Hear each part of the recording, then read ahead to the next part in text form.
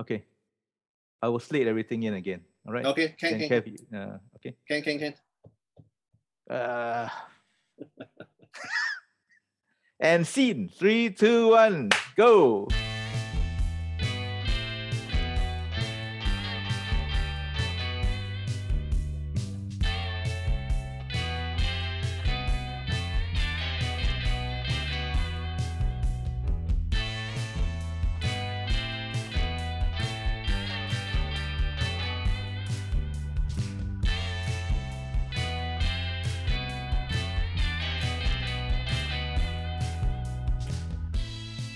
Welcome to Lion City Rock Podcast. Yes, Yay. Another exciting episode, and they're all exciting, but it's going to be another exciting one. And today is really an episode whereby we're going to prove to you that we're not old farts, that we're stuck in the past, right? And we've got with nothing relevant to say, right? So so please, right? Don't despair, right? Here I am, Kevin Matthews, with my partner in crime. I forget his name. I'm so senile. I'm fucking forgetting his name now. Oh man, come on! It's Chris. Yeah, it's Chris Toe with us in the house as well, right? So we're going to be talking to someone who's actually wasn't even born when the 90s music scene was around, but someone who's really we've been wanting to talk to for some time. To get his amazing take on what's happening in the local music scene here and now. And of course, I'm talking about Isaac Chu. Yay! That is me. Hey, Isaac. Thank you for having me. Welcome.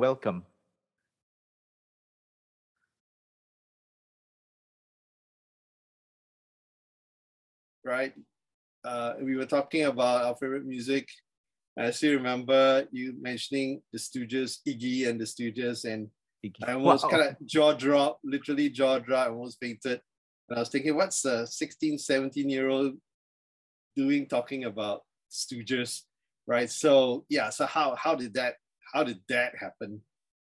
Well, thanks to the power of the internet, I get to really explore, and everyone gets to explore like all kinds of music from everywhere thanks to the internet. I was a big fan of 90s grunge, early 2000s indie rock. So those bands like the White Stripes, even Nirvana kind of have like an ancestry that run through to the Stooges. Even if they were not directly inspired by the Stooges, they will be inspired by something that was inspired by the Stooges. So I kind of found my way down that rabbit hole. Discovered Raw Power, which was like so visceral. And like, it's so fresh, like, even though it's a fucking old record, but like, for my 17-year-old ears, it was very exciting. And that's kind of how I got to the Stooges. And that was what I was into then when I was 17. So 5 years ago now.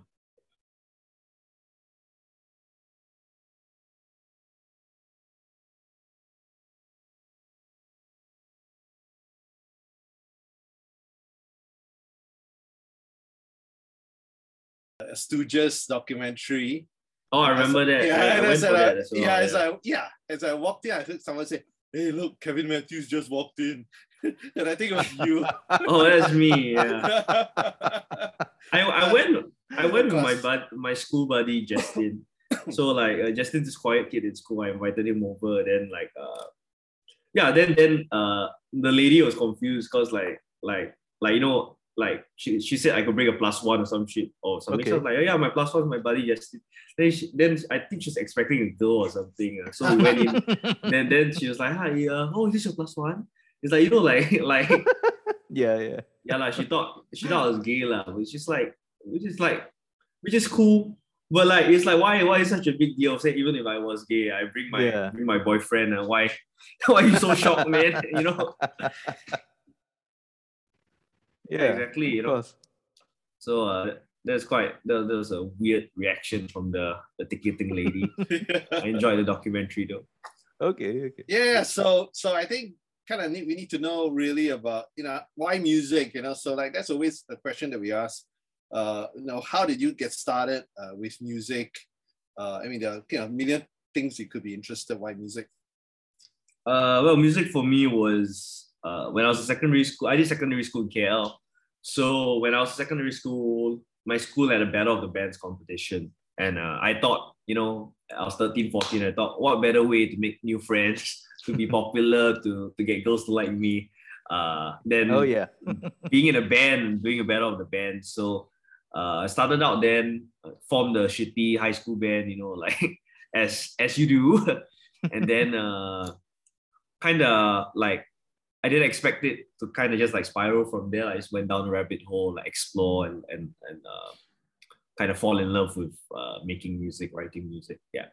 So what were the songs that you were playing? No,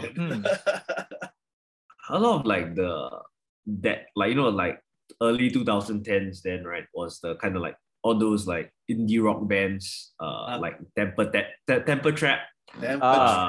Oh, wow. There was this UK band called Spectre, which I really like. Yes. Then Spectre. Wow. Okay. Yeah. I mean, I love the Strokes lah. So like, that was like one of my formative bands. The Strokes are the first band that made me go like, oh damn, I actually want to write my own songs. I understand how this works now. Right. That was the Strokes for me. So it was mainly stuff like that and 90s grunge and a bit of pop punk, but I wasn't into pop punk like but my friends were. So like we play some Green Day. Green Day still kind of slaps. I still think they got bangers. That was fun to play. Then I got into like Nirvana, Soundgarden, but my fingers, like last time I don't know, like cannot play Soundgarden too hard, so play Nirvana, like so those were like the kind of stuff like I got started with playing, then amongst like all the pop music that was out there, like Bruno Mars, whatever, that I will learn that as well. Yeah. I mean, like in that sense, and like this was you started play. I mean, you learned by yourself how to play, or did you like get taught music and stuff like that? I started myself a bit. Then my mom sent me for some guitar classes at some Bentley Music in KL. Okay. So that one was just like your normal like guitar class lah. Then my teacher teach me how to play the Strokes, teach me pentatonic scale, and teach me whatever lah. So I the basics I kind of got from him. My guitar teacher's name was Momo. He was a metal guy that converted into a jazz guy. So like he was into all the extreme metal, like Dragon Force, whatever. Wow. Then he kind of like got into jazz. And when I met him, he was in his jazz phase. I don't know what he's doing now, but I hope he's doing well. Yeah. So you mentioned KL. So you were in KL at this time.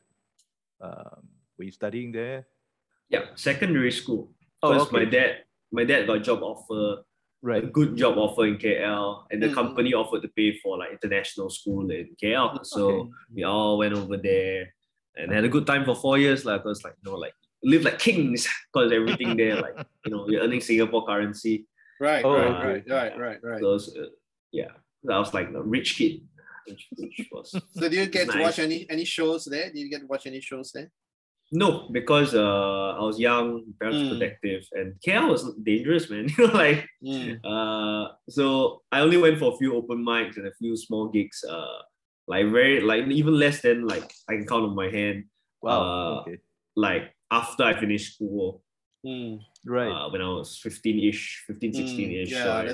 Yeah, that's done my O-level equivalent. Then I was like, fuck, explore. Yeah. So I played a few open mics with my high school band there. Yeah. And then moved back to the great Singapore. So when you came back to Singapore, this was around what, 2015, 2016? Late 2015, early 2016. Yeah. Okay. That's when I was back. Okay. So then how did you kind of get plugged into the scene at a time then? So I didn't get plugged into the scene immediately, because I mean it was quite a process. I mean for me to kind of like explore and fall into it. Started with open mics. I just took my acoustic guitar around, so play, so stuff like the diary session, stuff like Mike Spinks, whatever open mic, and those weren't great. I was not a good performer, but it's okay. I had a lot of heart. I just Like I remember I scrum until like my fingers bleed and the blood Wow. goes inside the guitar kind. Yeah. Oh my God. Because like wow. scrum very hard. Because rock and roll, right? Yeah, so, man. That's true rock and roll spirit, man. yeah, so that's what I did. But over time, kind of got more plugged in by like discovering the bands that I like, going for the underground shows, talking to people. I think talking to people is probably the most important thing you can do to kind of plant your feet into something and learn. Just learn lah. Everything was like me discovering like, oh wow, you can do this here. Wow, this is cool. I love music. Wow, like for a few years, yeah. So what are the shows that you remember, or what are the bands do you remember from those days that stood out to you? I mean, open mics wise, like quite forgettable because like almost everyone sucks, And oh dear. Yeah.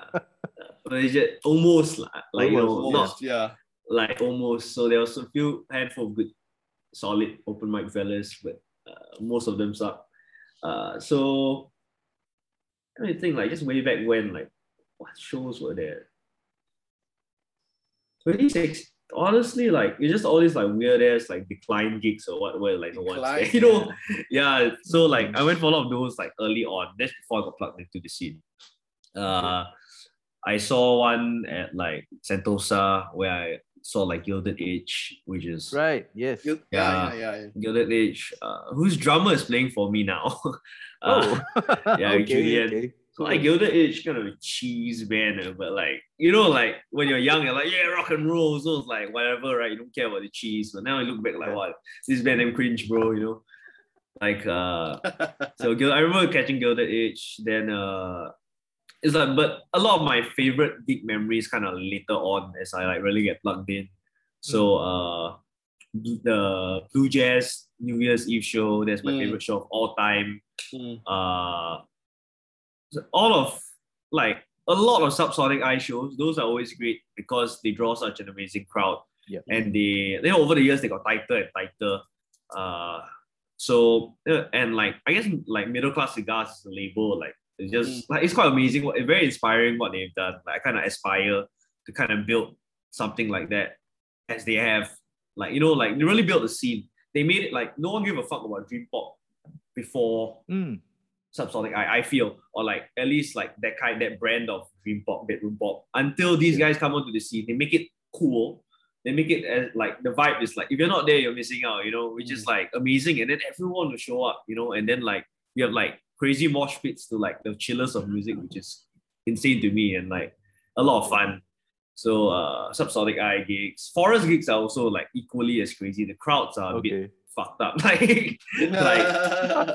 like in the best way possible. Okay. And then just like running around, catching like Stopgap, catching whoever the fuck is playing, like I mean there's a lot of my like I guess like formative scene years, just kind of like running about, catching all these shows and like opening my mind to the possibilities of like be it like the Alewal Arts kind of like festival or like or Bay Beats. Bay Beats was like, oh, Bay Beats so fuck, like such a good fucking time. Also, yeah.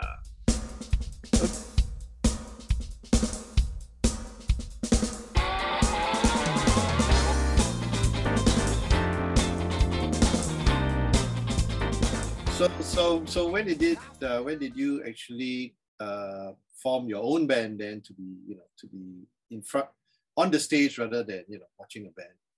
I mean, I always wanted to be rock star lah, like so like I was still coming out of my secondary school delusional phase where like, hey fuck man, I'm the best like fucking musician ever, which is a lie. And then so I just formed with friends right out of like coming back here, kind of like meeting people randomly. I just wanted to fast track the band. Right. But in the end, like it didn't work out, but I learned a lot of lessons. I learned like everyone has to be committed. That's very important. Everyone has to be fully committed. I learned the importance of really practicing and really being as good as you and like being the best. You cannot like think in your mind like I'm like think in your mind that I just want to make and it's okay or whatever. No, you gotta think in your mind, I want to make the best shit and I gotta like work towards like making the best shit I can make. You know what I mean? Yeah. So kind of that mindset. Yeah, that kind of mindset, something I learned from intimate friends. Importance of marketing and branding also, like, and distribution, and then kind of knowing your industry. So all this kind of like back end stuff that you would think, like, I mean, like when you first start, like, oh, I am just all about the music, but equally as important is like knowing how your industry works, knowing how you can get people into your sound, and like, like convert people to love the music you make as much as you do, Yeah, so all that is takeaways for me, like from Intimate Friends, rest in peace. Yeah. I mean, if I remember correctly, I think I saw you guys at some, just like a few years ago, the 100 bands thing. Were you guys part of that 100? Oh yeah, we bands? played 100 bands, but we played to, Right, like in Bedok, people, right, so or something like that. You were one of the 2 people, I suppose. Hanging around. I got there. I think yours was an afternoon set or something. I cannot remember. Yeah, and I kind of got there around that time, and I was asking the organizers, who's playing up there? I'm like, oh, okay. Yeah. We did 100 bands. Yeah. That one, that one just felt like practice, because like no one was watching, so it was like I know. jam That's the session. thing. It was really weird. I think that was one of the things about having these like full day shows as well. You do get that kind of thing where there'll be some sets will be like packed because everybody's free to go. Whereas some sets, if it's like, particularly if it's in the afternoon and stuff like that, sometimes you get, if you're lucky, the crowd will be bigger than the band, Yeah, so that's one of these things that like I kind of carry forward in my practice as like an organizer, right? Like, like you realize, like, because I've been to all these like shows where it's like no one's there because they book the venue like from fucking 2 p.m. right? Who's gonna show up at 2 p.m. to watch your band, Yeah. So like, and then you have like 20 bands playing one day. I think that's ridiculous, Like I always think like when you curate the lineup and experience, it has to be focused, and you have to think like the movement, like what's going to set the mood, how many people going to come, and how you're going to get as many people to like retain throughout the night. I don't believe in like large scale lineups. We're not an international festival level kind of like levels of hype. It's not like Laneway where you can put like you can put like some like I don't know lah, just put some like UK indie band at 2 p.m. people still come because there's hype. There is kind of like so it's a bit harder when when I guess when you're curating for underground bands, you think you keep that in mind and you think properly how you're gonna do it, like which is something people just over the years never think of. I mean, but who cares now because COVID, right? So like doesn't matter. But back then, Yeah. I think it's interesting also because like you mentioned your band, the Intimate Friends, which there are a couple of tracks which I heard that you guys put out, I think last year or something like that. We put it out like start of 2020. Yeah. No, right before Circuit Breaker, I remember. Oh really? Oh okay. Yeah. Wow. Okay. Yeah. Okay. So I mean, and did you guys not think of like was it? I mean, was it COVID? I mean, COVID killed off a lot of things. Was it COVID that killed off? No, honestly, Intimate Friends was dying already. Like it's kind of like I was. It's like everyone else dragging their feet and I was pulling them along. Like I have to like force them to come for practice. Also, it's like it's not a healthy place to be in a band. And I guess like just putting out the music was the final nail in the coffin because it was such a like painful process to put out the music. It should be hype. It should be like, damn, like I'm so glad my songs are out. But it took forever to record. It took forever to kind of like put it out there, and like no one was feeling it. Also, like was again that kind of like made me think. I was like, I cannot salvage something where people are just not. I mean, I cannot force people to be there. I cannot force something that isn't working, right? So I mean, I was kind of bummed out, of course, like because like this is the band I've been working on for 3-4 years. There was a vision at the start, but over the years, the vision just kind of like crashed down. Don't get me wrong, I still am proud-ish of the songs that are out, right? I learned a lot from these songs, but like like if I had to do it again, I wouldn't even do it. Okay. But also apart from that, I mean, I understand from using the internet that also you do this thing called Big Duck. What was that all about? How did that come about? So Big Duck, right now is primarily we've been a website for about a year where we kind of push for new, fresh, exciting music, at least the stuff we find exciting in Southeast Asia. and there's a huge lack of kind of like constructive criticism and like just kind of like opinions like, you know, I feel like maybe just because of the culture in Southeast Asia, we don't say when something sucks. You just say it's not for me, you know, which is like, which is okay, I get that, but I do think like our contemporaries in the West have Pitchfork, NME, Anthony Fantano, you know, which I think are important outlets because like not because they shit on music, not because they say music, like not because they have a like, you know, not because they rate music, not because they say this good, this bad, but because they invite discussion and discourse about the music that's happening. And then in turn, that kind of like when people are talking about music, then people listen to the music, then people buy into the music, then kind of that's how the scene grows, I feel. So kind of the lack of that kind of like, I guess like inspired me and my team to kind of like over like in COVID the past year to kind of push for this site, and the reception's been great. We do have regular readers. On a good month goes up to maybe like 3,000 readers, but like not anymore because our output is a bit slow because of school and work, so it's a bit hard to kind of keep up with that. But you know, like I'm just glad to do my part in building the scene in that aspect. And prior to COVID, Big Duck was a gig promoter, organizer.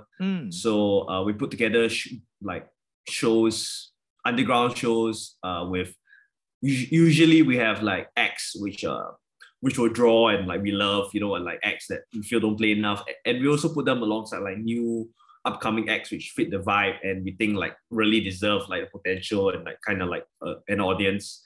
So that's kind of what Big Duck has done. Yeah, over the past 2 years. On the website, it says it all began with Naybeats. Yes. For those who don't know, what can you like run through what is Naybeats and how did it begin? Naybeats. Yes, it began in 2019. So my band, Intimate Friends, auditioned for Baybeats budding bands, right? Alongside a few of our friends' bands, and we got rejected. So we were thinking, let's just do our own Baybeats, you know. We just got the whole band of rejects together, like about 5 rejected bands. We're like, all right, we are Naybeats, you know, like Chester, my buddy Chester coined the term. And Chester is my, here's a side note, Chester is amazing. He's my like right-hand man at Big Duck. So I had no experience running shows prior to Naybeats, but because he has done many shows, like both underground and also like he works as like a stage manager and a sound guy for like all these festivals like F1 or Laneway, like because he works for MNX freelance. So taking the experience forward really helped me out. And he's like we're still working together, still making stuff happen. But anyways, so Naybeats, we just ape all the Baybeats marketing and like, you know, like just copy the visuals, then I put in Photoshop, change the B to an N. Erase, scrub out the Baybeats lineup, put my own lineup. Whatever post like, and then we won't just whack Baybeats, we'll whack like Bandwagon, we'll whack Vans, just whatever. Everything that's coming out just gets a parody version with Naybeats. So that was a lot of fun. And then we did the show. A lot of people came. I think we didn't expect a big turnout. It's just for us, you know, it's like for us. But when there was a big turnout, then we were like, we made a decent profit. Then we realized we could do more shows. Then we did Shine Fest. Shine Fest parody got Shiny Fest. Which also did well. But like, you know, like also there were some like missteps along the way in terms of like curation and the vibe and everything. And the crowd on day 1 was a lot less than day 2 because we did a 2-day fest. So, I mean, I learned a lot from that as well. Then we decided we wanted to like actually do proper shows, like, you know, like not just parody and just have fun, but like make these experiences that I guess were like dream experiences for me happen now that we have the power to do it ourselves, rather than waiting for some like corporate organization or the NAC to do it, like, you know. Yeah.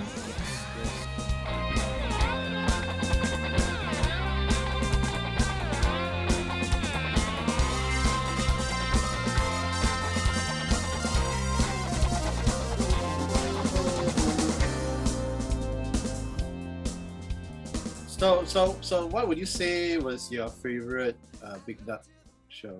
Yeah. My favorite Big Duck show is the one I'm cursed to not go, is the MHC show, because that's really like, I think that is the magnum opus so far. I think we would have surpassed that if not for COVID, like in terms of like, because every show we learn something, right? So I kind of Right. like knew how to do it even bigger and better. But like the Mediocre Haircut Crew show had probably the most tight lineup and the most hype. Like, you know, we had 300 and about 330, like if I recall correctly, 330 people being squeezed into Tone House, which is a tiny venue at Park Lane. Yeah, and then people in out, you know, security guard comes up and is like, oh, what the fuck, you know, like and the energy was off the charts, like, you know, like we got our lineup was like this new rapper group called Hype Man. Okay. So they were still very green then. We wanted to get someone, we wanted to get these other young rappers, but they were not available. So we got Hype Man, who kind of did a great job opening and getting the hype up for the show. And then we got Delicious, who like is this joke rapper, like not even like because he wants to be a joke. It's just because his music is so like, I don't say bad, but like it's so like weird, you know, like Okay. people hear it, they're just like, what the fuck was happening? Because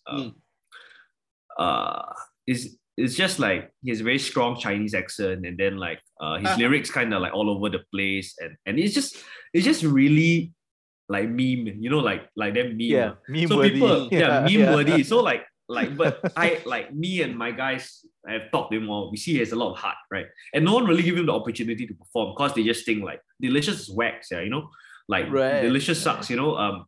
I ran into like some guy. I remember before the show, I ran into a few rappers on the train. I ran into Anda Kid and Tangy Boy, who are these other rappers in the scene who are doing their own thing. I was talking to them like, hey man, I'm doing a show with MHC.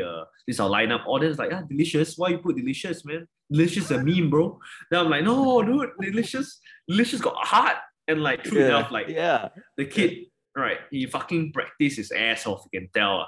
And then he come in with his like weird ass songs and he killed it. You know, the crowd was so into it. Like, even though like, it's still fucking weird music, you know, but like, but like he come in and then he's like, yo, fuck your bitch, hey, then everyone in the crowd like, hey, there's like big ass crowd, like kind of like, oh, super into this fuck your bitch shit, you know, which is great lah, you know. Then we got Fox, who is the legendary Fox lah, you know, like I dare say one of the most forward thinking and inspiring musicians we have on our shows.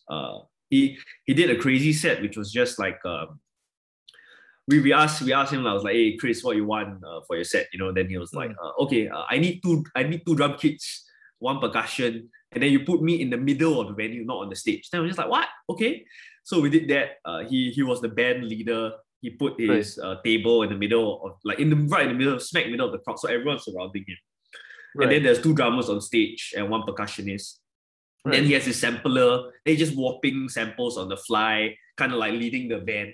And then so you got your two drummers kind of like just playing along, kind of building it and having it down, getting the crowd to sing along to all these chants and everything. Wow. There's like religious experience, and like a lot of Fox's shows are like this with his like altruism concept. So he says like when he was doing his promotion, I guess like not promotion lah, because he doesn't really like promote in the traditional sense. More like when he does his shows, when there's a release nearby, like the album that kind of shot him up was this album called Ikhlas, right? Where he samples all this like old Malaysian music into a new hip hop context.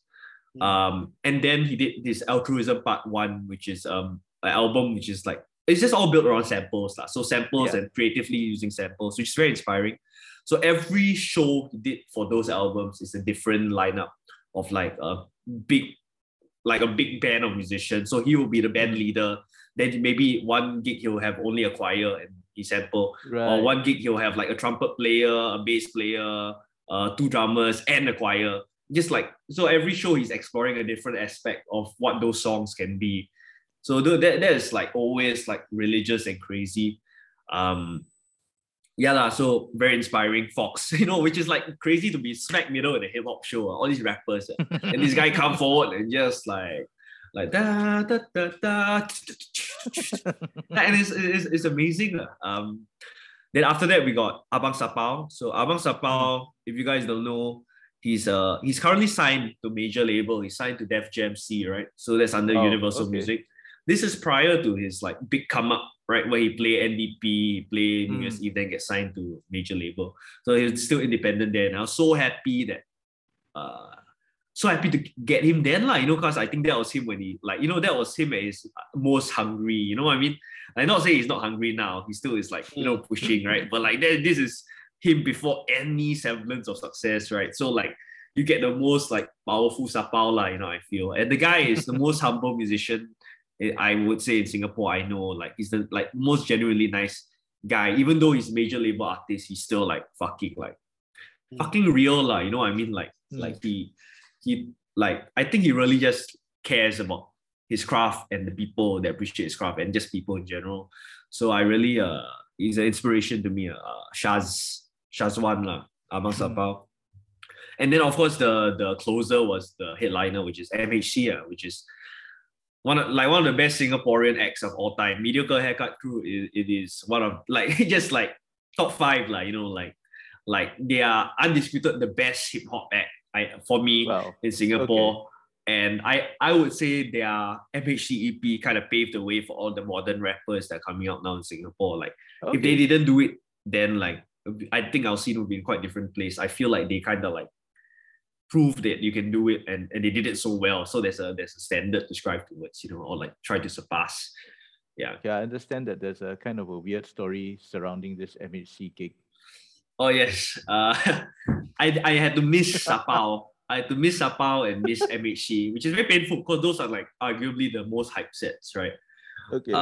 Cause I had to go back to Tekong, bro, because you're still in NS at the time. Yeah, I was still in NS at the time, and the 2 shows prior, the Shiny Fest, I took MC to run it.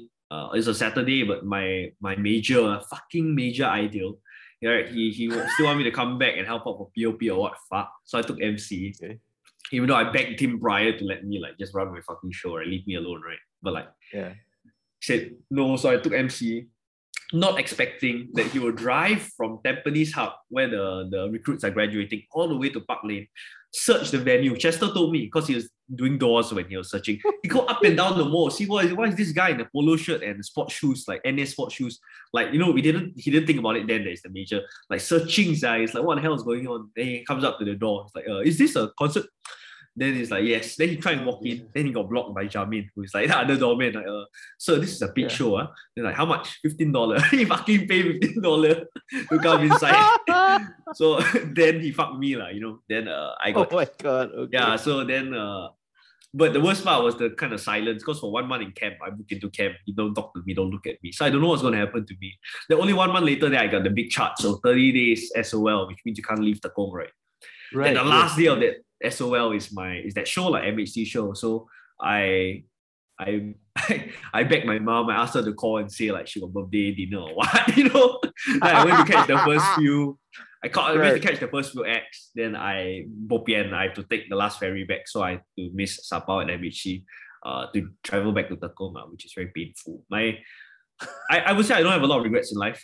But my biggest regret, one of my biggest regrets, is missing fucking Sapao and MHC, Because I put together shows like for the scene. I put together shows for people to elevate the scene. But at the same time, I put together shows for me. These are like my dream come true kind of scenarios, So having everyone else I know enjoy it except for me was very painful.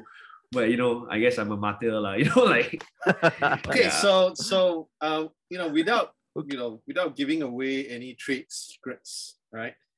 So what would you say would constitute the elements of how would you go about getting as many people as you managed to get at all those gigs? What are the elements that are needed to get that happening? There's no trade secret, right? And like I rather more people know, so we have like less I rather we have less empty shows, at least in the post-COVID world, hopefully endemic, right? But there's no the way I approach it is kind of like, what do I want to see as a music fan? And like not in the indulgent, not in the kind of like the self-important way, but more as just like purely as like, what will make the best kind of like experience, and at the same time what sells. You know what? It's kind of a combination of bringing in the acts, people want to come anyways, and then you push that, you market that, and also new and exciting acts that will blow people's minds because they haven't seen it. So you kind of find a middle ground of that, between that, and then just make sure like you like Instagram is powerful. Instagram is so important. So you just use fucking Instagram, and don't be scared. Just communicate with people, create content. Make memes, poke fun at yourself. Introduce the artist. Just hype it up every day. There's something new to be excited about, and get artists to push as well. Then hope and pray that people come for your show lah. I mean, you cannot like really guarantee it, Sure. but always make it as easy as possible for your audience to come to the show. So ticket pricing for me is always max $15, and $15 at the door. If you get pre-sale, $12, like max. This is the highest price I would charge. Even though I can make a lot more money if I charge $30, but I don't care so much about the money. Not say I don't care about money. It's important, so sustainable. But I don't it's more important to me. I get a fuck ton of people at my show, then I earn a lot of money for myself. Right. Yeah. But I guess if you do get a lot of people, You earn money also. Yeah. So yes, it's kind of like right? yeah. Yeah. Okay. I mean, speaking of where you are, so where Big Duck now, in terms of organizing shows, it's put on hold at the moment, or are you Pandemic, planning for, right? So just try to maintain the site, which is just like always looking out for fresh, exciting music, or even not fresh, even not say not fresh, but even not very good music. But still, if you see the potential, then we talk about it and why it sucks, or why we don't like it. I think it's important for everyone to have opinions. You cannot just it's okay. You cannot just oh, it's not for me. I do think it's good to have opposing viewpoints and not take it personally. You shouldn't be I say, for example, I say Christo, your band sucks. Yeah, doesn't mean I say I don't like Christo. You know what I mean? It's just I don't like your band. And let's go grab a drink after that. I think it's important to kind of have that clear distinction and kind of cultivate the culture in Singapore, because we don't have that. I've done reviews, I've talked to people where I just say this is not good. Then they fucking angry. They send me long texts. They say, oh, what the fuck? Why you say this about my album? I worked so hard. Oh, I'm bruh, it's just my opinion. It's it's very subjective, right? I mean, and it's not we anyhow shit on people. When my team, anyone on my team, and anyone that writes for me reviews something, really listen to the album or EP many times, and really it's important for me to always recognize the potential there and the positives there first, because people can grow and build a lot. It's just and you have to recognize that, but also you have to be real about why it's not there yet. Yeah.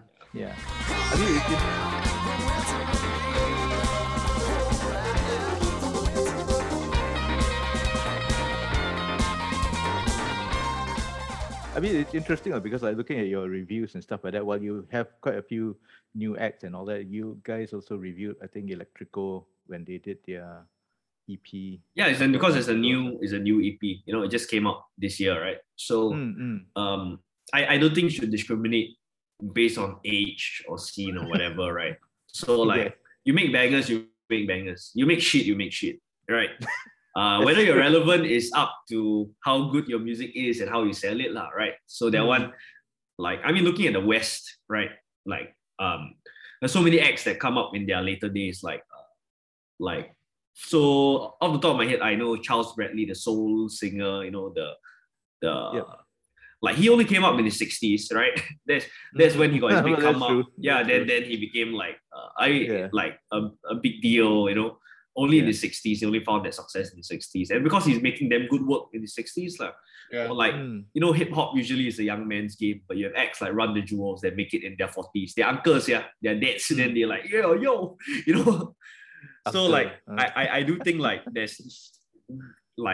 there's no age. I mean, age shouldn't matter.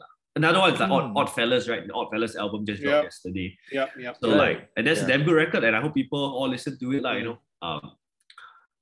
Kelvin Tan is is inspiration to me. Is another inspiration to me just because he's old as fuck, right? I mean, not sorry, you guys. I mean, compared to Listen me. here, Sorry, kid. sorry. Listen here, kid. I mean, I mean, like he's old, but like he doesn't carry him like mentally. He doesn't carry himself like he's not trapped in an era, a bygone era. Yeah. I'm very yeah, inspired yeah. by how forward thinking he is. Like he's always listening to new stuff, and then he'll like, "Hey, bro, have you listened to this? I'm like, what the fuck? I haven't listened to this. How you find this? Yeah, you know." Yeah, Usually, I'm the yeah. one like, "Hey, check this out, check this out." I'm always Yeah. listening to new stuff, but like, I don't know lah. Like to me, it's amazing that this guy listens to Black Midi and Kanye West and like is inspired, and then his work is inspired by that. Like, what the fuck to you? Like, Yeah. like you know, like when I'm you guys' age, I hope that I retain that kind of open-mindedness and that kind of level of like being inspired. Like, you know, I just making for myself. Like, so Kelvin Tan for Odd Fellas, it's like I respect that kind of attitude, like, you know what I mean? Yep. Yeah. Yeah. No, So as far as Cactus, what is the future hold? Just a lot of bangers. Like it's gonna be like it's like I'm very happy with this band. I'm very happy with the stuff we're making. I'm always inspired around these guys, which is the most important part for me. I'm not looking to like be rock star or what anymore. You know, like I just want to make sustainably. I want to keep making, and I want to play banger shows. That's kind of like where I'm at now. Like, yeah lah. So, like in terms of releases, like I'm not going to like try and like or like I don't have a current vision for like LP, so I'm not going to like I want to make my album or it's just kind of I just want to keep making and making sustainably. So like in the future a lot of EPs, I guess we're just gonna drop EP, then immediately work on something else, I don't want to linger on old material too long, you know, which is something that I learned from intimate friends also. It's like you sit on your material too long, you kind of like wait too long to record or like you kind of prioritize playing live shows, then like kind of you go nowhere lah, because you get stale very fast, right? So I do believe keep writing, which means you faster record the stuff that kind of came before, make it as good as well as can, quickly move on. That's kind of the new approach I'm taking with Cactus, which is working well so far, and I'm very excited. Yeah. Okay. You're mentioning that you were gonna do EPs and stuff. Are you guys planning to record, or have you guys recorded stuff already? We have some demos, but which we did at Our Boys lah. We did 2 demos at Our Boys. Then we changed guitarists. Okay. So then now after playing our first show, we kind of more or less got the first EP down. You know what I mean? In terms of writing. So recording starts tomorrow lah. Tomorrow we're tracking drums. Oh wow. Okay. Yeah. Okay. So we're going to audition for Baby then go record. It should be fun lah. Wow. So I like how A Boy is like a constant, like, you know, I've recorded A Boys in the 90s, so you are recording A Boys like 30 years later, so it's like I love how that's a constant. He's like the beacon, right? He's like the he's still like he's still affordable and still like accessible. Like, you know, A Boy, like, he don't talk to you so much, so he don't really judge you. He just like silent, like you know, like then you okay, record it lah, you know. So like it's like I feel like quite low pressure lah, you know. Unless you get him on one of the bad days, then he a bit attitude. But there's like okay lah, you know, like he earned the right to like be a bit attitude, you know. After 30 years of building scenes, no doubt. Yes. Yeah. Yes. He's a legend, A Boy. Yes. Yeah. No doubt. Yeah. Okay. Well, I mean, I guess before we go off, could you tell us where people can find you if they want to look for your stuff, look for your music? Music wise is Instagram lah. We have a Instagram called Cactus Band, but the name is subject to change. So I mean that's where we're at now. Wait, the name of your channel, or the name of the band? Instagram is Cactus. Okay, the handle. Band. Yeah, but like then the band is called Cactus. If you want to follow my work with Big Duck and kind of follow where the scene is at, is Big Duck Music, or Big Duck Private Limited actually for Instagram. Okay. And then it's bigduckmusic.com for the website itself. Okay. And if you want to reach me personally, it's Isaac Chew 218 on Instagram.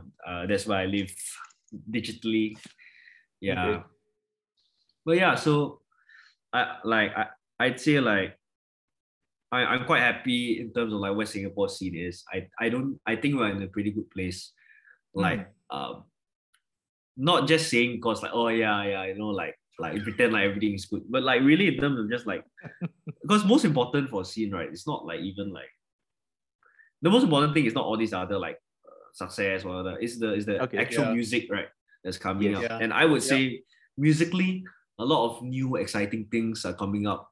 Like or like that I've heard that at least like just because it's a lot more accessible to make music. And I guess people's tastes are a bit more sophisticated, a bit more niche and refined because of the internet. You get to discover and really dive deep into what you like. So COVID sucks because not as much band music. There's not a lot of like band stuff coming up like in the past 2 years.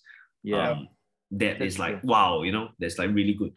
But in terms of like electronic stuff, there's a lot of really cool like electronic stuff or experimental stuff and hip hop as well. Like the rap scene kind of like is going crazy, like just like putting out shit after shit after shit, which is very inspiring. And I'm looking forward to a post-COVID world with all these new sounds that are really coming up like right now during COVID, Yeah. I mean, it's actually interesting that you say that but over the last few years, actually, a lot of the solo musicians or even duos and stuff, even rappers across the genres, there's a lot more of that than bands per se. Yeah. Together, I think it's just the trend as well, right? Like rap music is the new rock music. Like whether you like it or not, it's just that it's kind of taken that place in culture. So definitely a lot of people rather pick up the mic than the guitar, just cause like the numbers, Yeah, I mean, it reflects a global trend. What's happening worldwide. And also, I mean, it's also a function of technology. Because, it's kind of easier to do things on a computer in your bedroom. Your barrier to entry is a lot lower. Yeah. It's another one of the... Yeah. I mean, like you say, like, putting a band together is always tough, right? Because you have to have a lot of like-minded people together and things like that. So sometimes it's easier to just do it yourself, literally. Yeah. And there's even like band projects which are literally just like one, like like it's just one guy and they record everything. Like the bird track. Yeah. So but I would say we're in a good place in Singapore music. At least like there is, I mean, there's always like room for improvement, I feel. Like, but that one can't do much because it's just kind of like you guys gotta give it time, man. And then COVID also it doesn't help. Like that one is we have to kind of write this out as well. Yeah. No, that's true. But it's good. I mean, it's always good to hear young musicians or young people who are interested in music always willing to take that next step. And getting it done. Very encouraging. And another like something that's very encouraging to me is I don't know if you guys saw recently the Subsonic Eye KEXP set. Yeah, so like Subsonic Eye being up there on KEXP's like level, it's amazing to me, right? So like it's not even just the first Singaporean band, the first Southeast Asian band, and it's our own Subsonic Eye. So I think that's amazing. Recognition. Yeah. That's true. I hope we come to a day where it's like we don't even need like the label Singapore music, it's just music. Yes, exactly. That's the most important because I mean, right now we still like to define it all because like it's not there yet, I feel, in terms of like popularity and reach, but like you don't call American music, you know what I mean? Yeah, so like correct, exactly. Yeah, but I think to a certain extent, why we kind of need to do that is really because there's so much prejudice against it. Yeah, correct. So to a certain extent, it's to a certain extent rebellious act in the sense that, hey, this is Singapore music, you gotta like it, you gotta take it or leave it kind of thing. That kind of thing. But you can't ignore it. Yeah. I guess that's why, like I said earlier, like important, like kind of being real about it and like not just like it's Singapore. But here's the counterpoint. Here's like the issue that is like, it's this Singapore music, that means you must support. You know what I mean? Or maybe this is good because it's Singapore music. That's terrible angle. Yeah. No, I mean that's the problem. Like you have both opposites. You see. Yeah. Both opposites are wrong to me. Both opposites are wrong, right? But you've got to find some kind of middle ground between that. Yeah. I mean, some people will like it, some people won't like it, and there's no such thing as good or bad. In my view, it's whether you just like or whether you don't like. Fair. Yeah, and the thing is, I mean, there used to be a thing. I mean, just a few years ago, there used to be a thing where it's like, oh, because it's Singapore, you must support it. Yeah. It's an attitude that it's very interesting, but also a bit strange because if Yeah. you go to other countries around the region, they don't have that kind of thing, or it's very little, or it's not as seemingly not as in your face as over here.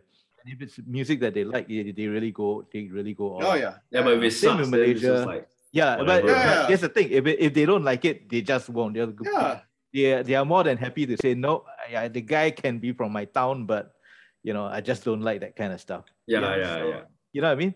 I think that brings to your point of people taking things a bit too like, if I say I don't really like your music very much, and then that doesn't equate to I don't like you. Yeah, exactly. You know? Yeah. Like you said, we can still go out. You can Yeah. still go and have drinks, Yeah, but don't ask me to go to your concert. I just won't go for your concert. You know what I mean? Yeah, important distinction to have. that, Yeah, I you think, know, and don't I see think that. that a lot of the other communities have actually just done that. Maybe we haven't reached that point yet where we can separate them, the person Yeah. from the work or the person from the art or whatever Yeah. it is. Yeah. True. Yeah.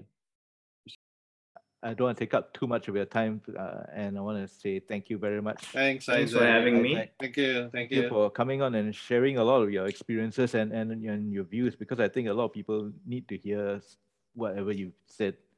Yep. Totally. Thank you very much. Have Thanks. a great You rest have of the day. Have a good weekend, you guys.